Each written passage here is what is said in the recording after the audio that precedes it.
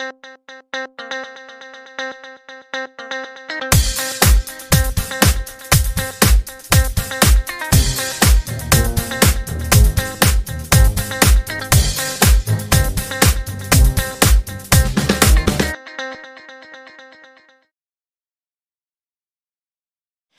last Tuesday on the podcast, nag-discuss tayo ng kung ano-ano about the wrestling news of the week, and we talk about the possible scenarios na pwedeng mangyari about the Extreme Rules or the horror show. Horror show. Teka lang. We discussed about the horror show thing, and gusto kong, and it's time na rin to predict everything on its card. So let's start. Hindi tayo papatagal. First, dito na muna tayo sa Extreme Rules bago tayo tumungo sa Slammiversary. So first match of the card, maybe opener, it's gonna be Apollo Crews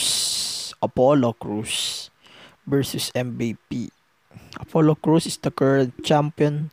MVP holds the new belt na may side plates. And my thoughts on the new title, wow, ang ganda. Ang ganda ng bagong belt na yun. Actually, hindi lang siya medyo sobrang kulay ng United States, but still, that's the US title. Alright, so for me, Apollo Crews needs to retain the title, in my opinion, kasi kailangan niya pa ng momentum.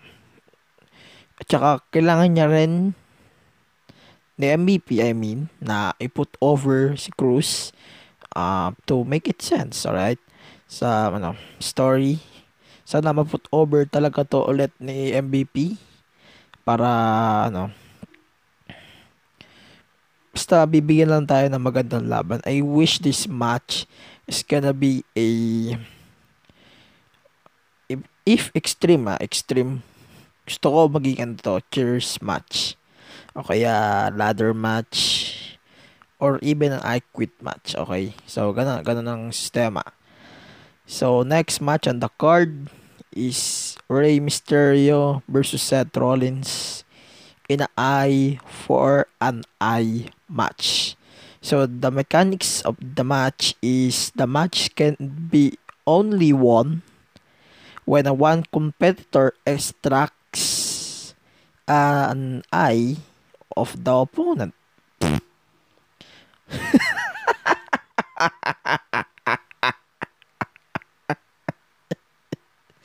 To be honest, I don't have any fucking interest about this thing. Eye for an eye match. Basta ang weird. They're obviously obvious naman nagagamit sila ng CGI or fake eye. Hindi naman pwedeng hugutin mo yung mata mo. Ano ka, gago?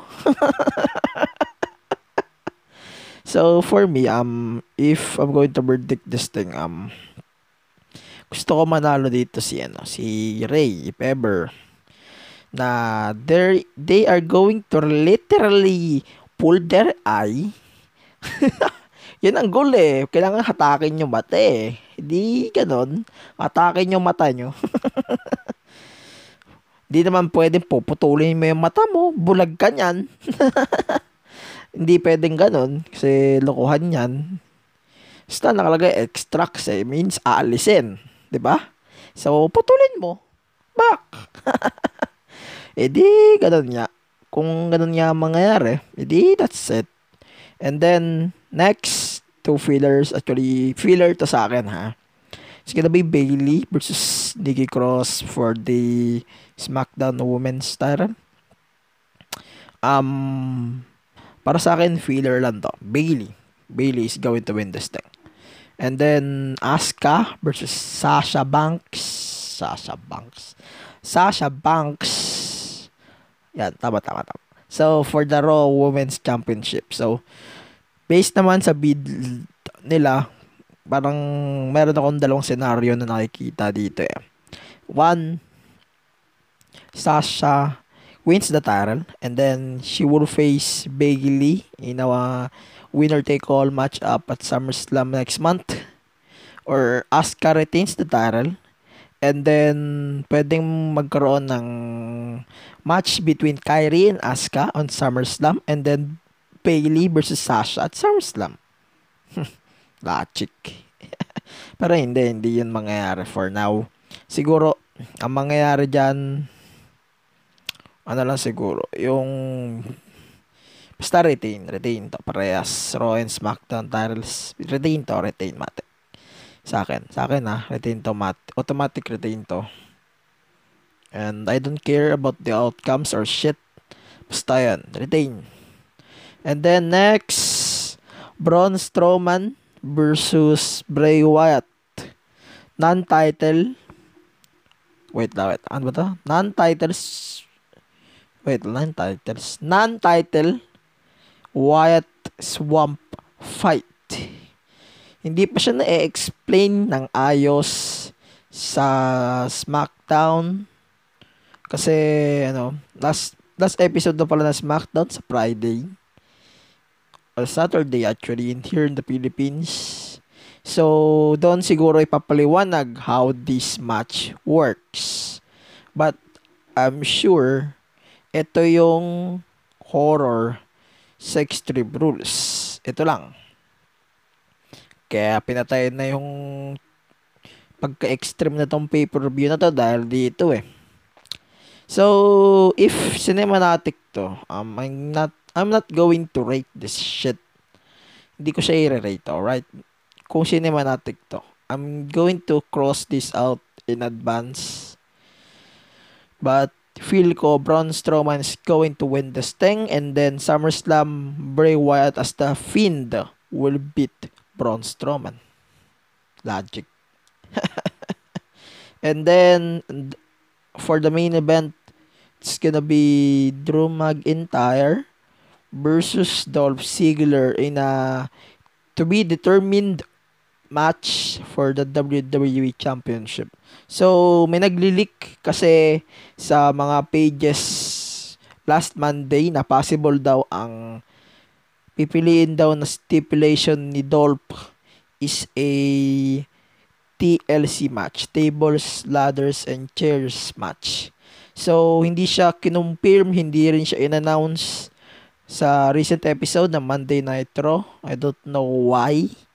Pero, ganun na nga. Pero, if magiging totoo yung Tables, Ladders, and Chairs match, sana lang, i-retire na nila yung TLC match sa December. Or, maybe, on the bare months. Kasi, alam niyo naman, magulo ang schedule ng WWE. So, yeah. So, for me, gusto ko manalo dito si Drew. I want Drew to win this thing kasi SummerSlam, obvious naman nakikita ko na rin na Drew versus Randy Orton yung isiset just to hype this thing over and over. Kaya ganun ang nakikita ko on the horizon. So, ganun na possible mangyari. And yeah. Yun. So, yun. Yun ang card ng Extreme Rules, the horror show. And I want to discuss the next thing. It's gonna be the Impact Slammiversary. Actually, I'm not going to discuss everything. I'm just going to discuss the main event and the possible predictions for kung sino yung huling participant sa Fatal 4 rating. So, it's gonna be a Trey Miguel versus Ace Austin versus Eddie Edwards versus a mystery opponent. So, para sa akin, if stable tong mystery to, pero ang inisip ko kasi dyan is either EC3, Eric Young, or other former world champions, maybe. And basta yun ang una kong naiisip dyan. And then, ang hirap eh. Kasi pwede ring ace and eights, pero hindi siya ace and eights. Basta yun na nakikita ko on the horizon that. Um, I'm going to explain the whole event na lang ng Slammiversary pag napanood ko na siya. On the review na lang. Sa review ko na lang siya i-explain how it works or ano yung nangyari, ano yung pwedeng mangyari on the event. So, yun na lang muna siguro. And then, yeah, gusto ko rin pala magbigay ng thoughts about Rusev. Rusev, sana magpagaling ka dyan. Positive daw si Rusev sa COVID-19. Or si Miro. So, yan. So, pagaling ka dyan, palakas ka lang. Tapos, gagaling ka din. Pabalik ka din sa promotions na kung anong gusto mong promotion na mapuntaan mo. So, yeah. Yan na. Tapos, sisingit ko pa ba? Ano ba pwede ko isingit? So, Fight for the Fallen. Predictions. Actually, it's not a prediction na. As a halip, bibigay ko na lang yung prediction ko. Kahit i-preview ko siya sa Pride sa Monday, I don't care. Basta yun. Basta ito na lang.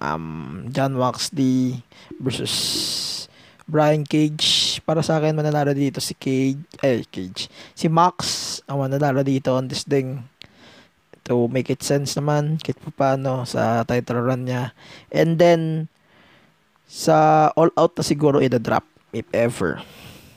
Okay, so ganun parang scenario na pwede mangyari. And then, Sana Kiss versus Cody for the TNT title. Para sa akin, Cody pa din. No reasons, Cody pa din. So, ayan, kung gusto niyo pa makarinig ng iba't ibang episodes about the podcast, check the podcast on Spotify, Google Podcast, Apple Podcast, on kahit saan podcast player man yan. And, ayan, tapos soon, I'm going to release on YouTube na din siguro para mas convenient. Saka, follow the podcast on Facebook, Twitter, and Instagram. Facebook.com/The MTG Show Podcast. Twitter, Instagram, The MTG Show Pod. And yun na lang siguro. That's my Slammiversary and the horror show, The Extreme Rules predictions. Again, I'm out.